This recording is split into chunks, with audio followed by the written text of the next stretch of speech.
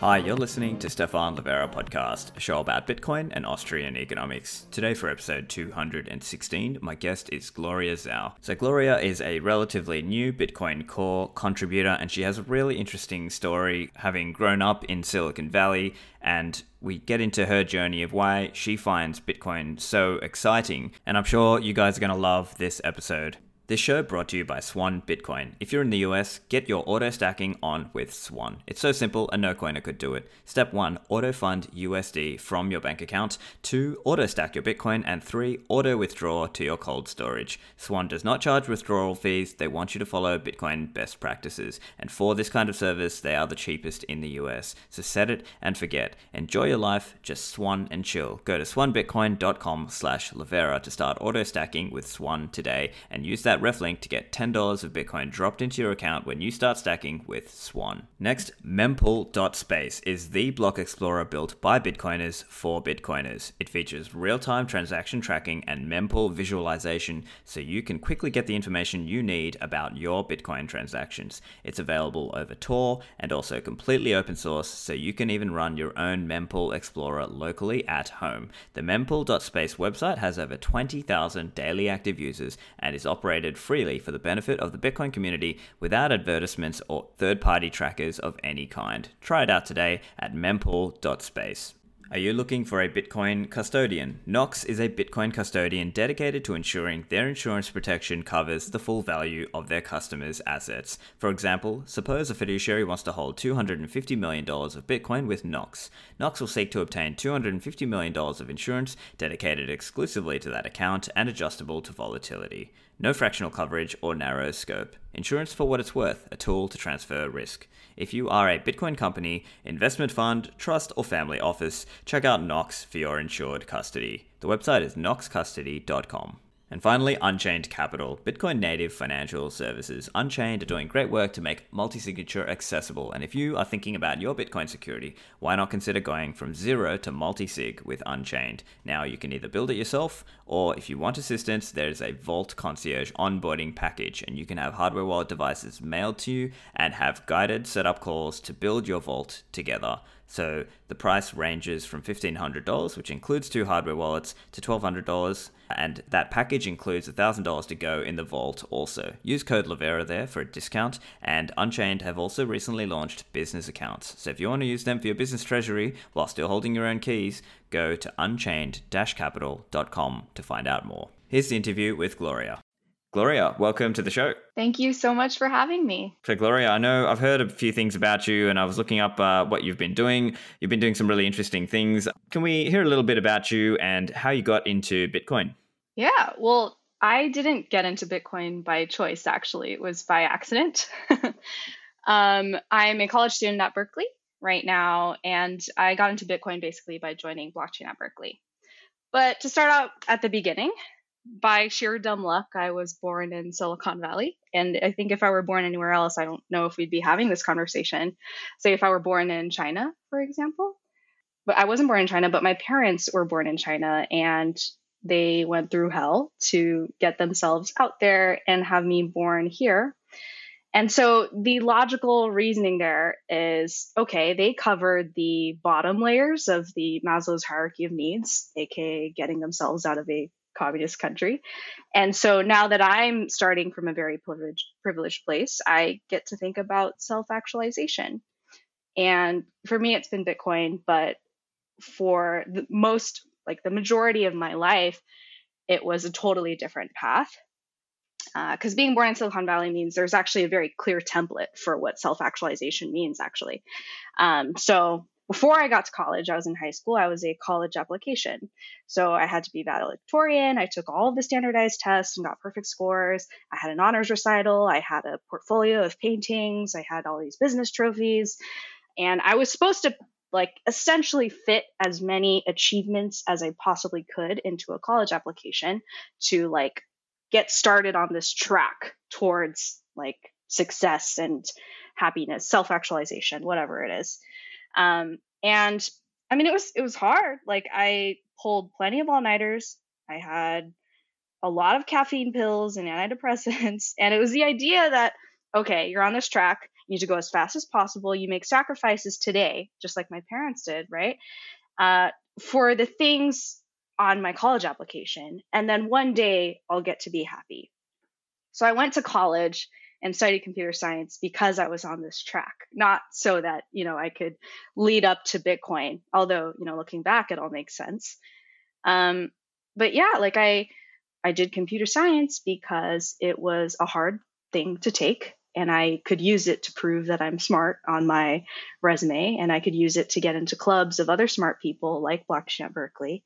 And then these smart people can get me referrals to companies.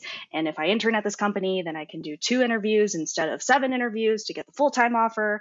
And then I can work there for 5 years as a senior SWE. And then I'm going to switch between startups every 3 years so that by the time I'm 50, I can have joined 10 startups. And because 1 out of every 10 startups succeeds, we learned this in 5th grade in Silicon Valley, then I will have found a unicorn by the time I'm 50. And if I have some extra time, then I can become a VC. But anyway, like we had this very clear track of what self-actualization was supposed to look like. And honestly, I ended up in Blockchain at Berkeley by sheer coincidence. And I learned about Bitcoin because it was what we were doing on weekends as kids, as college kids. It's very interesting you telling me a little bit about the whole Silicon Valley culture and the mindset there. One thing that stuck out to me there is it's like there's this implicit understanding that, things are going to keep going like they have gone for the last, 30 years. What if that's not even the case? Like, what if it doesn't actually play out exactly in that way? I mean, I guess these are, is that considered as part of the culture, or is it just kind of everyone's kind of one track mind in their kind of startup and VC world? Yeah, well, I don't, well, it's very technology agnostic. Like, it's this idea of innovation, right? So Silicon Valley is really obsessed with this idea of innovation. And, to put this in a nice way, it's generous towards new ideas. And if you are a young, bright person with an innovative idea, then all the VCs and all the developers flock to you, and you're put in a position where you get to extract billions of dollars from, whatever it is, be it Facebook, Google, like Uber, all of these things, right?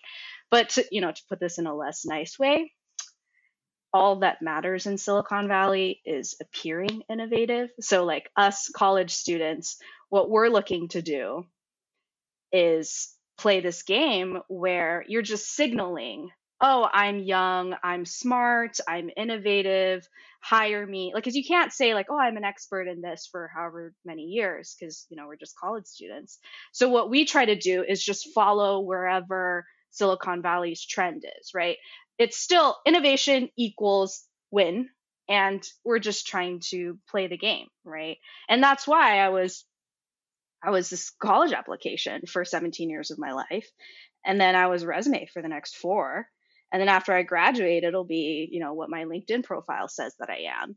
And every, few months or year, like you have to update your LinkedIn profile and like kind of reword it to use the right buzzwords so that it like keeps up with what Silicon Valley wants. That's really interesting. I think it's like a really exaggerated startups culture, I guess. So for you, why was it computer science and not, say, the typical, be a doctor or a lawyer or something like that? Yeah, I think it was like I did want to be a doctor. It was like very Asian to be a doctor, like when I was 12. So, I took all of like the AP biology and all those tests and things. I have an MCAT book, which I bought when I was like 16. But, I talked to my dad and he's like, no, I think you should do computer science. That's where Silicon Valley's at. So that was it. I chose computer science because I was supposed to. Okay. So let's fast forward then to starting university, and you're doing computer science. And I guess at that time, was it just that blockchain was the hotness at that time? Yeah. So it was around 2017. I think I got in right before it got super, super hype and popular. But yeah, I joined blockchain at Berkeley. It was kind of a no-brainer. You're supposed to join a club. And one of the biggest things was we study blockchain and Bitcoin from a very like academic theoretical perspective at colleges. So we talk about like, oh, it's essentially a distributed state machine, and they have a consensus protocol, and we study cryptographic hash functions, and then we talk about, okay, what's a hash pointer, what's a blockchain, what's mining. Like we talked about Bitcoin script even, but we didn't really like send Bitcoin transactions or anything. Like most people did not have any Bitcoin. We were kind of studying it from a very theoretical perspective. So I guess that's probably different from how most people get into Bitcoin. But again, it's kind of like, okay, I want to have these, I guess, kind of hard things on my resume. So it's like, yes, I've studied distributed systems and cryptography, which of course is underlying and very interesting. But I think our motivations for studying blockchain might be a little bit different from someone who, finds it further along in their career. Yes, as you mentioned, some people get into it from a more ideological perspective, whether they are a libertarian or whether they are a cypherpunk who believes in the idea of e-cash, digital money. So for Mm-hmm. you, I suppose you started from a more academic, theoretical, sort of scientific viewpoint, and then later you had to, well, did you then go and find some of those other, let's say, cypherpunk aspects of Bitcoin and figure out those parts of it as well, or what was that like for you? Yeah, definitely. I think I would call myself a cypherpunk today, but I did take a few detours along the way. So one of the first things that I did after joining blockchain at Berkeley was sign up to teach blockchain fundamentals, which is our course on campus that we teach through the computer science department. So again, very academic. And the first lecture that I tried to do, I can't even remember what it was about, but we did a dry run, and I was so awkward. Like I like was just stumbling through like, this is like this thing. And Max Fang, who was present at the time and like guiding me through this, he was like, Gloria, you just don't believe in Bitcoin, do you? Like you're just trying to spew facts during your lecture. And I'm like, well, yeah, like, that's who I am. And he's like, you know what? You need to go read Digital Gold by Nathaniel Popper. You need to go read the Cypherpunk Manifesto.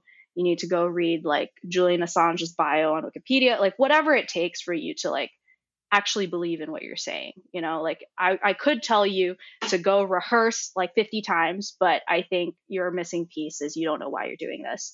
And that's true. That's kind of like a theme in my life.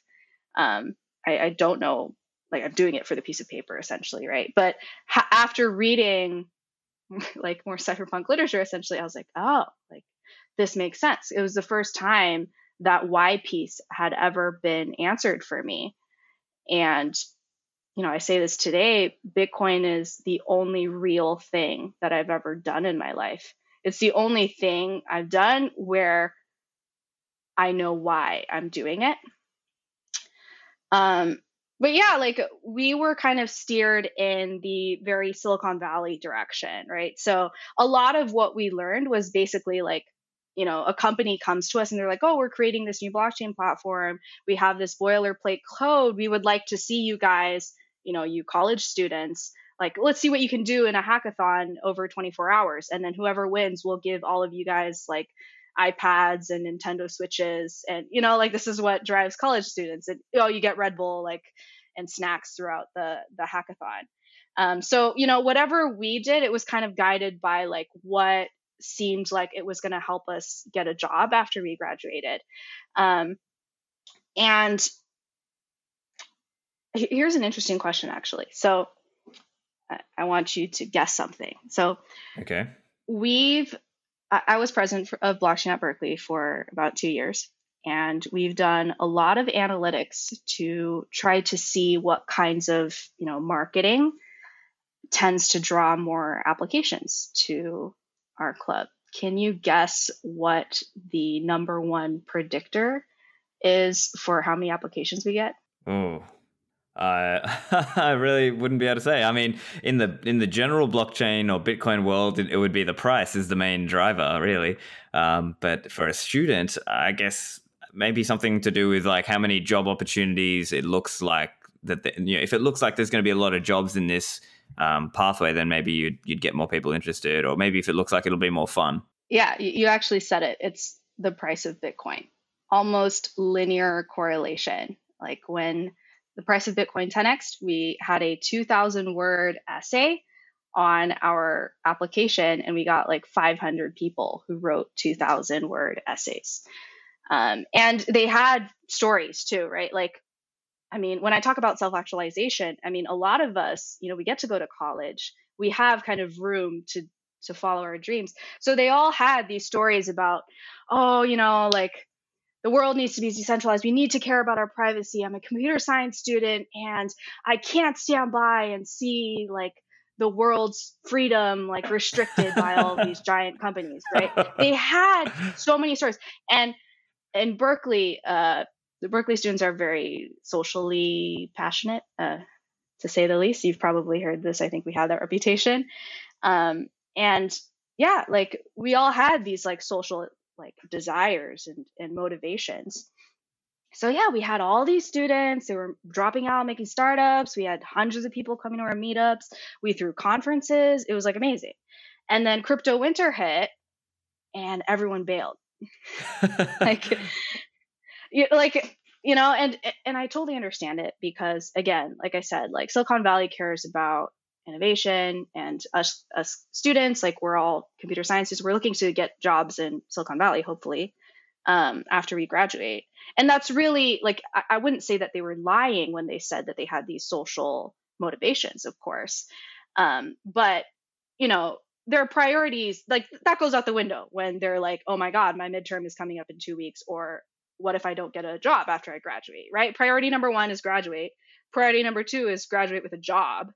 And priority number three is like, don't disappoint my parents, like look cool on Instagram, stuff like that. Right. So yeah, crypto winter was like chaos. We lost like 99% of like everyone who said that they were so passionate about blockchain. And I don't blame them. I don't. But chaos is a ladder, and I climbed it. That's when I became president, when nobody wanted to be. But yeah, I did a lot of rebranding essentially because this is the fact is like people like college students, this is what they want. So we did a lot of rebranding. We became very corporate blockchain focused, very Ethereum focused. So all our new members, they would come, they'd learn software engineering, they'd get to work with clients and consulting projects. We'd ghostwrite papers, we'd speak at conferences. And then, like there was money in consulting. So we got to buy everyone Patagonia jackets and fly them to Hawaii and Barcelona and stuff. So like they get the resume piece of like, oh, look, I did all these projects. And they also get the Instagram piece of, hey, look, I'm on a boat, everyone, I get to flex or whatever. Because that's what you want in college, right? Like, we don't have time to think about like cypherpunks and whatnot. I mean, like we do, we'll say we do, but again, there's like a hierarchy of what we prioritize. So, but obviously, you can't unread quotes by Julian Assange and like you can't forget like what it's like, and like I'm scrolling through Instagram. I can tell Instagram knows that I'm a girl because I get all these makeup ads. And then, I look over at my friend's Instagram and I realize, oh, we both get like ads for girly stuff, but like they're targeted towards our specific bra sizes. Like my Instagram knows my bra size. Like that just, it makes it so uncomfortable, right? And so like you can't just forget like privacy is an issue. You can't just like decide like, oh yes, my freedom is being like infringed upon, but that's totally fine. I'm gonna go work at Facebook or whatever, right? So I was becoming a little bit worried about, I had leaned really far into this like Silicon Valley narrative of like, oh, you just follow the money. Yeah. Actually, the final straw for me. This really pissed me off. The final straw for me was one of my clients emailed me. He sent me this article. He's like, Gloria, you need to read this article. It says that because blockchain is not scalable, we're actually moving away from that and towards distributed ledger technologies. Do you know anything about that? Yeah, I was like, oh my God. It took me like 30 minutes to write like a 2-sentence, hey man, that's a different buzzword for the same freaking thing to fool you guys in Silicon Valley because you need like a dopamine hit of innovation like every 3 months. Yeah, I was pissed, man. Like like at this point, like I've thought that I'm fighting for freedom or whatever, but I realized I was just playing a game, like, and my cards weren't looking too hot. My friends were like, why are you still in blockchain? Like nobody cares about blockchain anymore. It's all about self-driving cars now. And I'm like, what? Like I thought we cared about I thought it was about privacy. But I was like, it's over. I'm not going to do this anymore. So I actually I lined up the Google, Facebook, the nice Silicon Valley tech company offers, and I was going to do back-to-back internships and completely remove any mention of blockchain on my resume. So this is what I was thinking about, right? It wasn't like, oh, I want to care more about something else. It was, I need to change what is on my piece of paper that supposedly represents myself. So yeah, I left blockchain for a while. Refreshingly honest. So what was it that made you stay and actually eventually get into doing Bitcoin Core contributions? Yeah, I'm getting to that part. So I decided to leave blockchain kind of at the end of 2019, last year, and I was totally done. And then in the beginning of this year, 2020, January 2020, I got this email from Adam Jonas at Chaincode. And he's like, hey, Gloria, you applied to the Chaincode residency last year. And we were hoping that you would apply again because you were pretty close last year. I was like, nah, I'm good. I'm done. And he's like, okay, how would you like to meet some Chaincode Bitcoiners? If you're going to be at the Stanford Blockchain Conference, could set up a coffee chat for you. And I was like, oh, hell yes. Like, because in my head, I'm like, oh, this is going to be good. Because I'm imagining these like carnivore, nutty Bitcoin maximalist dudes, I'm like, this is going to be an entertaining conversation at the very least. Imagine my disappointment. I met Amity Uttarwar and John Newberry on a very fateful day. And they're not what I imagined. And, John, he says in his very soft British voice, he goes, I work on Bitcoin Core, the most interesting project in the world. And I'm like expecting him to explain that, because this is Silicon Valley. You can't just go around saying like good things about Bitcoin. And I'm like, well, I imagine you have to defend that statement all the time. And then I'm like, in my head, I'm getting the popcorn ready, and he's like, no, I don't have to defend that very often. And I'm like, oh shit, like this is the first time I'm at a blockchain conference where I'm talking to someone who technically knows what they're talking about and believes in Bitcoin. Like those two things have never coincided for me, actually. So this is my chance. And I basically sit there for 3 hours and they very kindly let me pick their brains. And I asked them like, okay, all the questions I've ever wanted to ask: deflationary monetary policy, environmental impacts of proof of work, decentralized governance, like toxic maximalism, like all those things. And at some point, Amity just goes like, Gloria, you're a computer science student. Like, why don't you just clone the repo and like look at the code? And I'm like, nah, no, I know it's not that easy. Like, there's no way, right? Because I have worked for a few blockchain companies where, they run test nets or main nets. And, not to say that it was a terrible project, but, running a node is usually not that easy. It takes like learning Docker and it's like a several day kind of project to get all of the pieces together. So I'm like, okay, yeah, I'll try. And then that weekend, I'm like, okay, I'm going to allocate 8 hours to get this done. If it doesn't work, then I'll forget any of this happened. I'm going to go to Google, I'm going to do Facebook, and then, blockchain's over for me. I already decided I'm out. But Bitcoin just makes it too easy to like run a node. Like you can run one on a Raspberry Pi, like you can get one running in a couple hours. So, I refer to that day as the day that, they unplugged me from the matrix, essentially, because like once I got started looking at Bitcoin, it was insane. Like it's just completely different. And I'm going to say this again, like Bitcoin is the only real thing that I've ever seen, encountered in my life.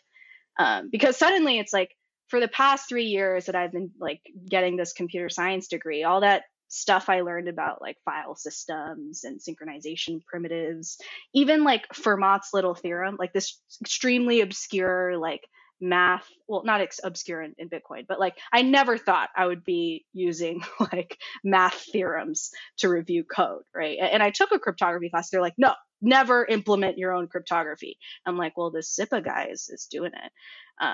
But yeah, it's like I was like, holy shit, like this is technically extremely rich with, it's like I'm like, oh my God, like my whole life has led me to this moment. Bitcoin is this is all I want to do with my life, And so, but I still had this like Google internship and everything, right? So I was like, okay, if I wake up at 8 a.m., then I can review a PR before I get to work. I was like, okay, hold on. If I get up at 6 a.m., then I can rebase my PR and address comments and review a PR. Okay. And then suddenly I'm like waking up at 5 a.m. every single day so that I can get like 5 hours of Bitcoin work in before I do my like, my job or whatever. That's very impressive. Yeah. So, I mean, for years you were actually doing blockchain things and teaching as well, like doing lectures and things. And I've watched some of your YouTube lectures. It sounds to me like you were doing all this stuff, and then it was only when you actually met John Newbery and Amity that you actually got orange pilled. Yeah, essentially. Yeah. I mean, like, Bitcoin is open source. All things are open, but the barrier isn't do I want to do it? It was more like, can I do it? Right? I didn't know that you could just, I don't know. It seems like magic, like Bitcoin is like this, or Bitcoin Core is like this, magic thing. I didn't know it was possible. I mean, not to say that it's easy, of course, but it's code, and I was learning a lot about computer science that applied to this code. Yeah, it's real. Yeah. So in terms of Bitcoin Core contribution, why did you want to do it? I mean, was it basically because you had met, because you had that exposure there and then you wanted to try and get more into it? Yeah, well, essentially, it was like a drug, or like it was like falling in love, like so cheesy, but like I had my first PR, and then I had a second, and I'm like, oh wait, this is really interesting too. And I also reviewed a couple PRs. I'm like, oh, like this is really cool, because like reviewing a PR, first of all, is like a really really great way to contribute to Bitcoin Core.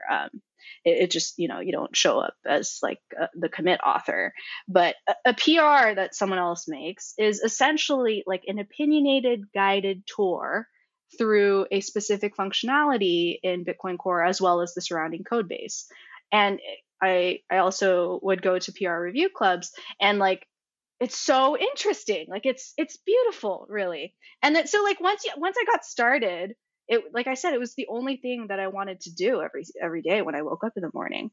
So in terms of making contributions, whether that is reviewing somebody else's pull request or doing your own pull request, how do you get the idea, or how do you decide what you want to work on or review? Yeah, it's a good question. There's a lot of on ramps, actually, not just Peer Review Club, in which there will be like follow ups, like, oh, this isn't a blocker to merge this particular PR, but it'd be nice to have this in general. And then, that's like a comment that someone makes, and you're like, oh, yeah, I could go do that. But in the core repo, there's good first issues that are tagged. Various maintainers, Marco makes a lot of good first issues, and they're essentially just really well scoped and non-controversial issues. So that like if it's your first PR, all you have to do is figure out the code, write the code, and then get it to a mergeable state. There's no like politics or discussion or like, nasty like debate that can go on. So yeah, I think one or two of my first PRs were just good first issues. And then, while I was, so one of them was like writing tests for Bloom filters. And then while I was writing the test, one of my tests failed. And I realized like, oh, it's not that my test is wrong. It's that this behavior is very peculiar. And then I like dove into that, and it was like a whole, journey. And then it resulted in like some P2P changes that I made. So like it's the gift that keeps on giving, these good first issues. It always sparks more conversation. There's always things to be done in Bitcoin Core. And yeah, there's all kinds of ways to start contributing. That's really cool. So can you tell us a little bit about I guess, the cultural aspects of it? I mean, were you getting support from other Bitcoin Core contributors and, the maintainers and all the other people participating? Yeah. Well, I think, I don't want to speak on behalf of all core devs, but I've definitely noticed that they're really, really welcoming. Okay, there's stereotypes, of course, but there's like Twitter world, and then there's like real world, like GitHub world, essentially. And like every time someone makes like a first contribution, there's always like a bunch of comments that are like, "Ak, welcome to the project. Thank you so much for contributing." So they're very excited about new contributors. But I also am really, really lucky to be in touch with Amity and John, who, I met on my Matrix unplugging day, and they really care about putting a lot of effort into helping your contributors become longer term contributors. So not just like the first PR, but, becoming a real member of the community. And I really, really like it. It means so much to me. So they offer a lot of mentorship, of course, technically, but also like, what should I do when someone, like has something kind of mean to say, or like, how do I address this like negative feedback? How do I get myself into an emotional state where I can, accept criticism better? And I think those are kind of like maybe unique challenges that I've never encountered in a software engineering project, but they're really good in helping me grow, of course. But yeah, like mentorship has been a really huge part of my journey. And like, I don't know if I would still like be here if, these people hadn't been so nice to me. But yeah, like I've experienced the environment is really, really welcoming. That's great to hear. And from what I have read and seen as well, that there is a focus on, I guess, trying to get people to a point where they can more meaningfully contribute as well. And because it's understood that sometimes the bottleneck is getting review time or even perhaps maintainer time. And so, there might be a lot of people who want to put in a pull request, but not as many people who want to review, and then also time on the part of the maintainer to sort of keep the gears ticking. And so I suppose there's kind of different motivations that go into that, and then you end up with different kinds of contributors, right? Because as an example, you might have somebody who just comes by and they just do their drive-by one contribution, that's it. And then there are others who are more like a long-term sustained contributor, right? Yeah. Actually, if you look at, I think the contributors page, there's been like 800 people who have made at least one commit to the Bitcoin Core repo, but I think less than 50 that actually do it on a daily basis. And I guess just like with many things, it's like that Pareto, power law sort of thing, right? Like the 80-20, there's like a few people who are doing most of the work than as opposed to what I guess if you just naively think, 800 contributors, are they all just doing like an equal amount? But it's really not like that. And the actual amount of people with, I guess, in-depth technical knowledge about some certain area of the code, it's much smaller. Because it just takes a lot of time to get to that level of knowledge. Yeah, it does take a long time. Most of what I do is just figure out what this person meant in this one sentence in this comment. There's so much. It's like a tourist attraction. I don't know like how to talk about Bitcoin. It's just like everything's so beautiful and everything I want to spend like 5 hours looking into. So yeah, but yeah, like I said, it's very rewarding to learn about Bitcoin Core, but yeah, it is pretty tough to get to the point where it's like, yeah, I can go, but review attention, anyone can go and review code as well. So yeah, it exists, but there's all kinds of efforts to relieve that bottleneck, including the PR Review Club, which I really enjoy. So let's talk about that. So, firstly, now, listeners, you might have heard from my earlier episode with AJ or with John Attack. We've spoken a little bit about that. But maybe it'd be a good time to just tell listeners what is the PR Review Club, and tell us a little bit about how it works. Yeah, sure. So PR Review Club was started by John Newberry and run by a couple others about like a year and a half ago, I think. And like I said, John really cares about putting energy into helping newer contributors succeed. And it's great for tackling the review bottleneck in core. So the way it works is every week there's a PR that is selected or a specific commit from a PR. And the host will come up with a bunch of questions to kind of guide someone through reviewing that PR. And I think that part is extremely valuable because like reviewing a PR, it's like, of course, there's questions like, oh, is this the best data structure to be using, or is this syntax correct, or but there's automatic CI tests that are run on the pull request, so that part is covered. But in Bitcoin Core, we care a lot about like security and whether this is introducing like a DOS vector, how do we assess the performance of the new code? Like, how do we assess the complexity that's introduced by this new code versus, let's say, the performance win or the simplicity win or whatever it is that we get from making this change? Because if you break Bitcoin, that's pretty bad. But these are very like abstract notions, I think, of like, oh, the security is important. And the host will distill that into more explicit questions like, oh, if we call ATMP this way, what are the performance like drawbacks here? Like, how much of this is cached and how much do we have to recalculate all over again? And it helps build that mental model for someone who's trying to be a more long-term contributor, be a better reviewer.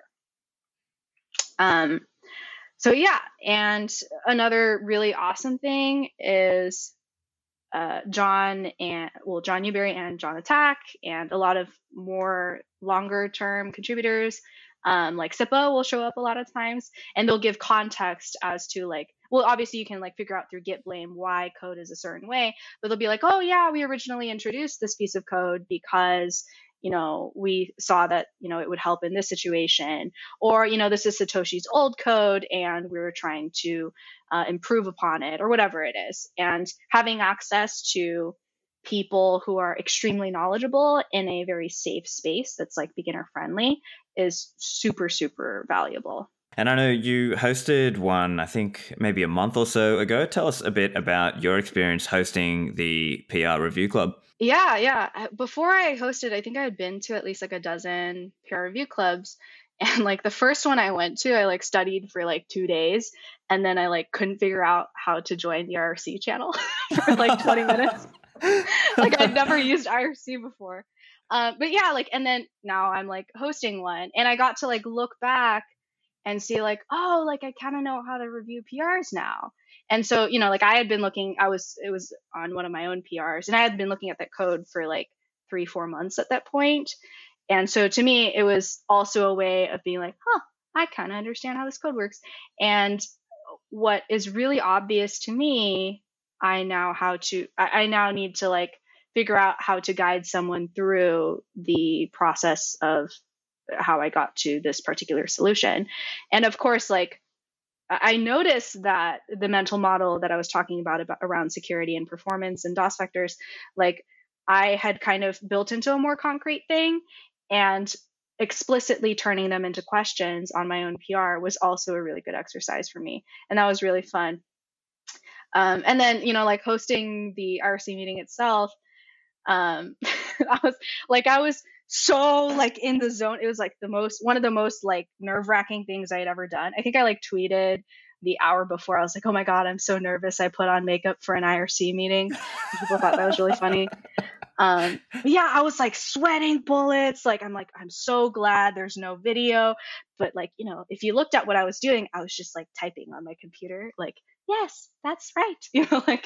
Um, yeah, it's really, it makes people really, I think it makes me very self-conscious for people to look at my code. It's like a very personal thing. It's like, I didn't know other people could see that. yeah. Yeah, and they were like looking at like, my style, and it was, yeah, it's scary, but it's really rewarding for sure. So the cool thing with some of these, well, because a lot of Bitcoin Core stuff is just all transparent and out in the open, so anyone can go and see the Core Review Club transcript, and so Yeah. it's there, and you can sort of see the questions that some of the other Bitcoin developers are asking. And so you were also asking some interesting questions in terms of guiding the discussion to be about certain concepts, right? So saying, okay, what's ATMP, for example. So tell us a little bit about some of the kinds of questions that people were asking about that pull request. Yeah. So I can answer what ATMP is first. Yeah. So what I was touching was ATMP, or accept to memory pool. And that is the main interface through which we handle unconfirmed transactions. So something that was broadcast to us from our peers, or something submitted through one of our clients, like our PC or our wallet. And so because it is an interface exposed through which people can send you unconfirmed and even invalid transactions, the main concern there is DOS protection, denial of service attacks, right? Because if someone can very cheaply generate literally an invalid transaction and take up a lot of your resources, that can be really dangerous. And this is different from, say, if you were to receive like a block, where the first thing you do is validate the header and the proof of work. Like, it's very expensive for someone to DOS you that way. But ATMP is like a very kind of touchy piece of code. So even though like the total number of lines changed on my PR is very small, I think a lot of people were really concerned about the performance, which is really, really heavily tied to denial of service. But in my case, just as a disclaimer, because we're only talking about client. Okay, so sorry, let me backtrack. Okay, so in my PR, we're touching ATMP, but there's a completely different adversarial model when we're talking about things coming in from our peers versus coming in through our clients. Because our clients, through like RPC or something, that's privileged. Like it's usually like the node operator themselves, like they're just connecting their own wallet, versus a peer could be anyone on the internet, right? So because I was touching ATMP, but only in a client like perspective, for me, I was saying like, okay, this like, DOSing is not really a concern here. But of course, we talked about that at length during the peer review club. Gotcha. And there was also some discussion around checking the fee. At what point should Bitcoin Core check the fee, and when does it need? Is it before the broadcast, or where should it be done? Could you just spell out a little bit of the thinking around that? Yeah. So at the end of the day, Bitcoin Core is software, and there's a lot of like software engineering best practices that apply here as well. So checking a fee for a client. Okay, so for context, my PR is talking about absurd fees. So we want to protect our users from absurd fees. Say there's a bug in their wallet and they accidentally made a transaction that has like, I don't know, like several Bitcoins like per byte or something, like something ridiculous like that. That's almost certainly a mistake. So the Bitcoin Core wants to bake in some logic there around like, okay, if someone does this, then we want to reject the transaction. But do we do that in the Bitcoin Core client, or do we do that during validation? And the answer is a software engineering best practices question of like, we want a clean interface for ATMP, which handles validation and mempool logic. It shouldn't be responsible for handling like client specific logic. It's like we still want to protect users from absurd fees, but it's like a question of like where we do it, and do we want to be consistent? Or like if we did it in ATMP, then it might not be consistent across all of the transactions. Great. And so, as I understand from the process, then there might be some feedback that comes through, and then you basically address that feedback and then put up a new version and say, okay, can you guys re-review it? And then from that point, assuming it's all good, then that's where it can get merged in and potentially packaged in as part of the next release, correct? Yeah. All right. So I also wanted to chat a little bit about your map of the Bitcoin network blog post, which you did back in July. So can you tell us, first of all, why did you write this one? Yeah, so I wanted a map because I think throughout my journey, I've been in Bitcoin. Well, I've been talking about Bitcoin and reading about Bitcoin for like at least 3 years now. And it gets really confusing when people compare nodes. So first of all, people have a different definition of node often. And then they're like, oh, and then there's like these users and there's miners and there's developers, but developers are also users and users can be miners. And then, we have like light clients, and light clients are clients to nodes, but then nodes can also be clients and servers.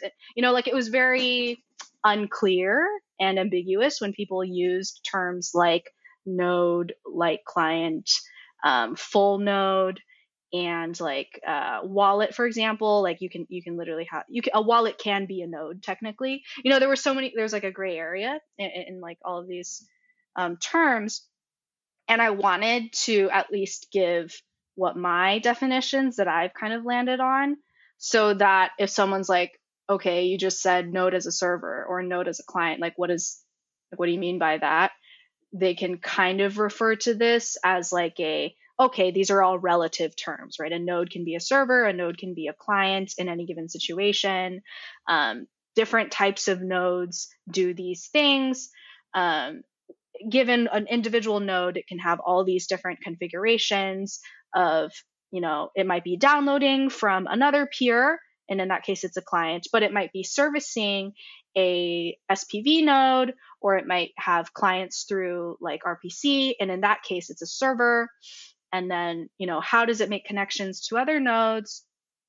And then so that I can kind of say like, okay, I can't draw you an exact map of what Bitcoin looks like in any given point in time, but given these terms that are used, how can you orient yourself around the terminology that's being used in, whatever code or like article that you're reading?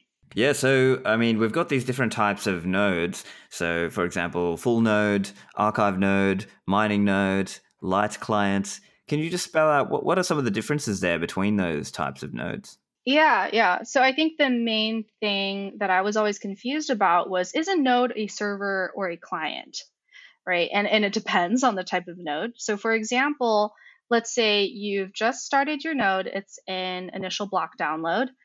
In that case, it can't really service anyone. It's more of a client, right? Because it's getting serviced from other nodes that it's downloading blocks from. But then a node often has clients. I mean, why would you run a node for no reason, right? Other than to, but like, so it usually has clients such as, your wallet, or maybe you're running a block explorer that's like querying the node through RPC interface. And in that case, your node is a server, right? And so basically what your node is defined as depends on its connection to whatever it's talking to, as well as what services it's able to provide. So for example, you asked about pruning nodes and archival nodes. Full nodes are just nodes that can validate blocks and transactions, right?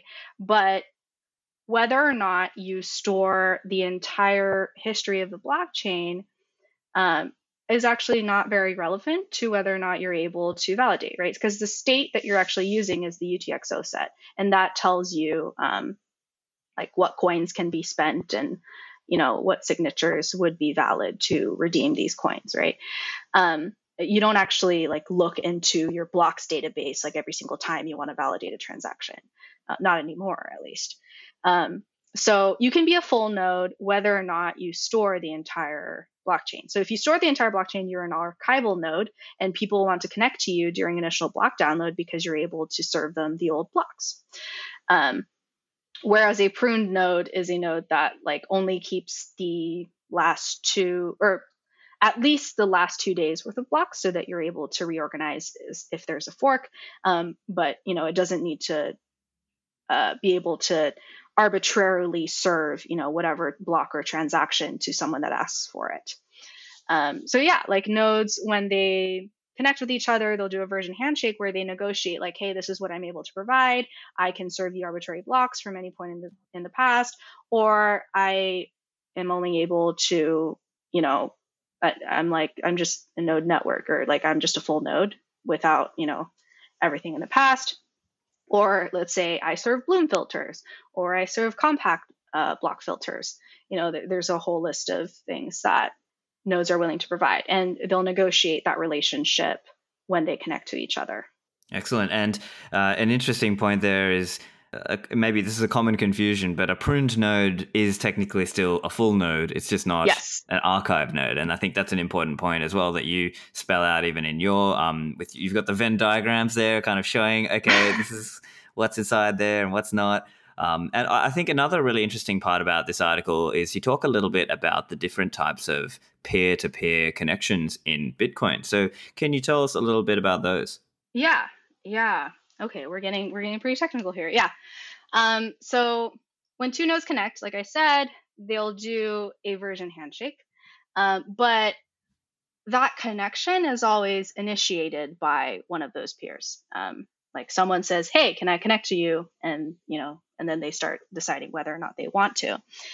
So when you're the one that initiates, you are creating an outbound connection. And when someone initiates a connection to you, that's an inbound connection. And of course, there's also manual connections. So that's a different like model because usually it's like, oh, that's my friend, I'm going to connect our nodes, or like that's my wallet and I want to connect them, or whatever it is. So with these inbound outbound connections, it's always asymmetric. And a lot of what we care about in these situations is two things. We want accessibility, because we want anyone to be able to initiate connections and become a part of the network without, having however many years of history, or, this is the whole point of Bitcoin. And then also preserving privacy about the details of how this node is configured. So the example that I used in the article was block relay only connections and blocks only nodes.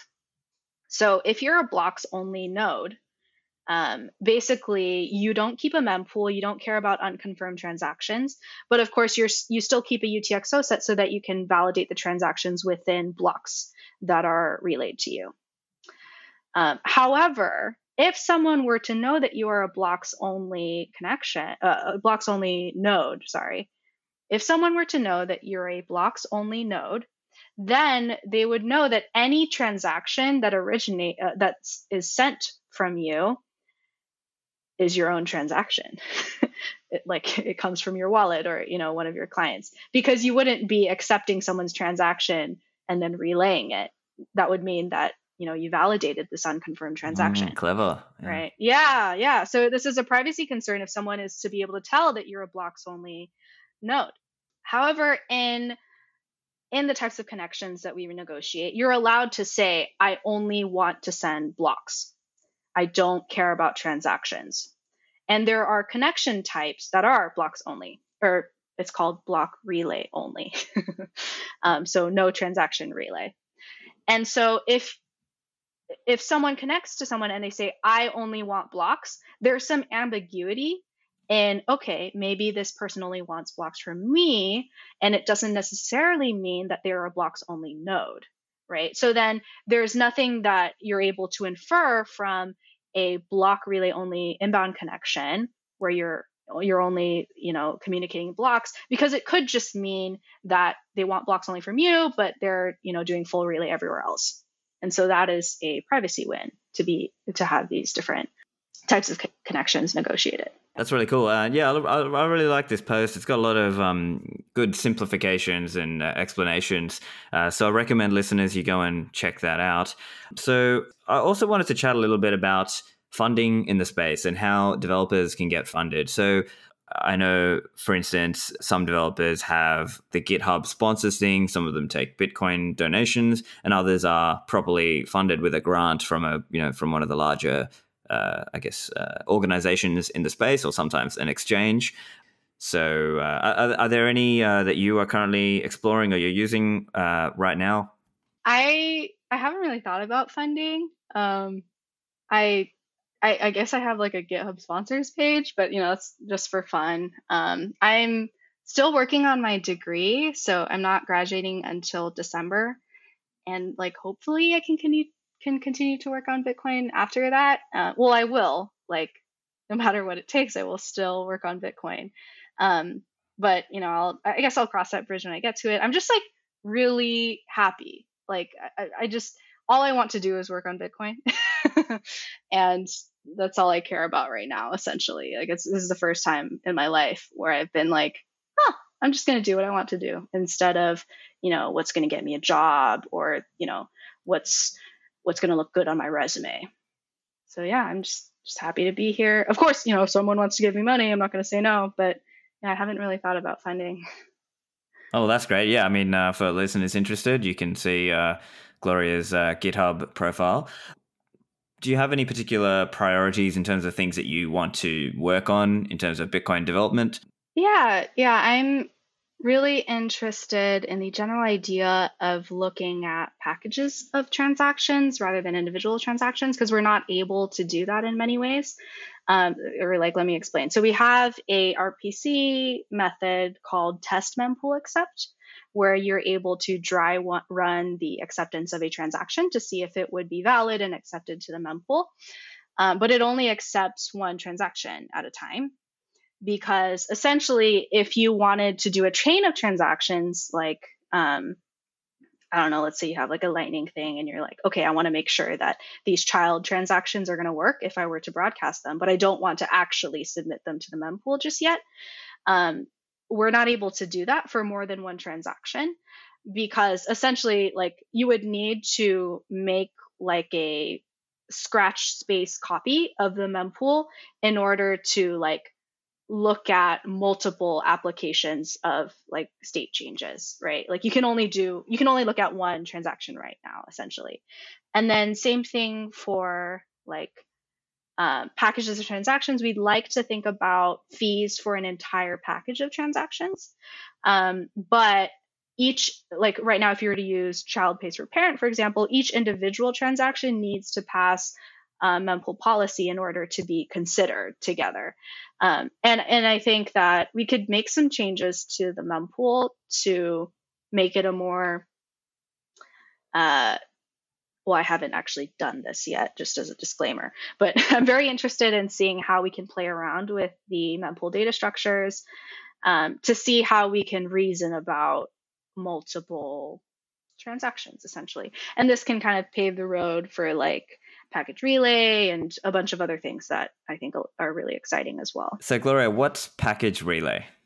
Yeah, so very good question. I think a lot of people have been talking about package relay in the Bitcoin Core community, but maybe less so outside. But it's this idea of right now we relay transactions one at a time. So if I'm trying to tell my peer about this transaction, or even if I have a chain of transactions that rely on each other, I send them one at a time, and my peers will apply them using ATMP one at a time. And even if together they are all valid and the fee is perfectly acceptable as a package, nodes will not consider them at all unless they individually all meet the fee requirements of the policy requirements of their node. And this is less than ideal. A lot of times say you're like a Lightning Watchtower, you don't always have control over the fee of a transaction, and you'd want to like bump it with, a child pays for parent or something. But, just in general, we'd like to be able to tell peers like, hey man, like I'm going to send you a package of transactions. Okay. Like please look at them all together instead of individually, because, together they make sense, but not individually. But of course, like a lot of things that are touching ATMP, and especially things coming from peers, especially validation in large groups of transactions that may potentially be invalid. Like I said, this is like a potential denial of service attack vector. So there's a lot of open questions around how are we going to design this? And that's why I'm not saying like, my project is package relay, because it's a very non-trivial thing to do. But a precursor to that is how do we reason about transactions as a package? I see. And just turning to Bitcoin more broadly, are there any other particular areas that you are interested in? I mean, like, for example, are you into Lightning, or are you more like, are there any other aspects that you like, or are you kind of more really focused into Bitcoin Core and the protocol aspects? Yeah, well, it definitely isn't that I don't find other things interesting. It's that I have very limited time, of course, like everyone, and I can like barely keep up with the PRs that are open on Bitcoin Core right now. So it's what I'm focused on right now, but I don't hesitate to say Lightning is super cool. I wish I knew more about it. I want to run a Lightning node, like all of those things. I'm very interested in all things Bitcoin only, of course. But yeah, I'm mostly focused on Bitcoin Core right now. Awesome. So other than the work you're doing more directly, what else are you kind of excited to see coming into Bitcoin Core? Taproot, obviously. Yeah, like I guess Taproot is what most people are focused on right now. And I also really, actually, I'm not sure how to answer this question, to be honest. Sure. No, that's okay. I mean, it's not up to you. Don't have to. It takes a lot of work to kind of get involved into those other aspects that are coming. So yeah, it's like I like Taproot. There's a couple other PRs that I think are really interesting, but it might not be as sexy to hear about on a podcast. It's like, so I like some of the test framework like additions, but that's probably not very relevant to users. yeah, no, that's totally cool. The test suite is not exactly as easy to speak about, is it? Yeah. So one thing that I really appreciate about Bitcoin Core, sorry. One thing I really appreciate about Bitcoin Core is how thoroughly everything is tested. And not to say that it's perfect, of course. But the test framework is literally like, let's just spin up a couple of reg test nodes, and like we'll do that in like 2 seconds. And that's, I think, like I haven't seen that very much in other projects. But of course, there's a lot of things that we're not able to mock in the test framework. Like, for example, right now, Amini is working on mocking different types of peer-to-peer connections, and that's really, really exciting. But also, for example, a lot of the ways that we create transactions in the test framework is through the wallet, the core wallet. And, we'd like to be able to have, like just a light little like framework, like utility function, so that we could just create raw transactions from our test framework code, because, we don't want to have to compile the wallet every single time in order to test like some P2P function, for example. So, there's a couple things that are missing, and there's ways to improve the test code. But yeah, I only talk about this because I started mostly in the test framework. It's written in Python, which means it's a lot more accessible than the C++ portion of Bitcoin Core. And yeah, I've spent so much time in it that I get really excited whenever there are new additions to it. Well, look, I've really enjoyed chatting with you, Gloria. Have you got any anywhere listeners can find you online? Yeah, I'm on Twitter. I just changed my handle to Glozow, GLOZOW. So that's probably the best way to find me. Awesome. Well, thank you so much for joining me today. Thank you so much for having me, Stefan. I really, really enjoyed this. I hope you enjoyed the show. Make sure you share and retweet the show and find the show notes at stefanlivera.com. Thanks, and I'll see you in the Citadels.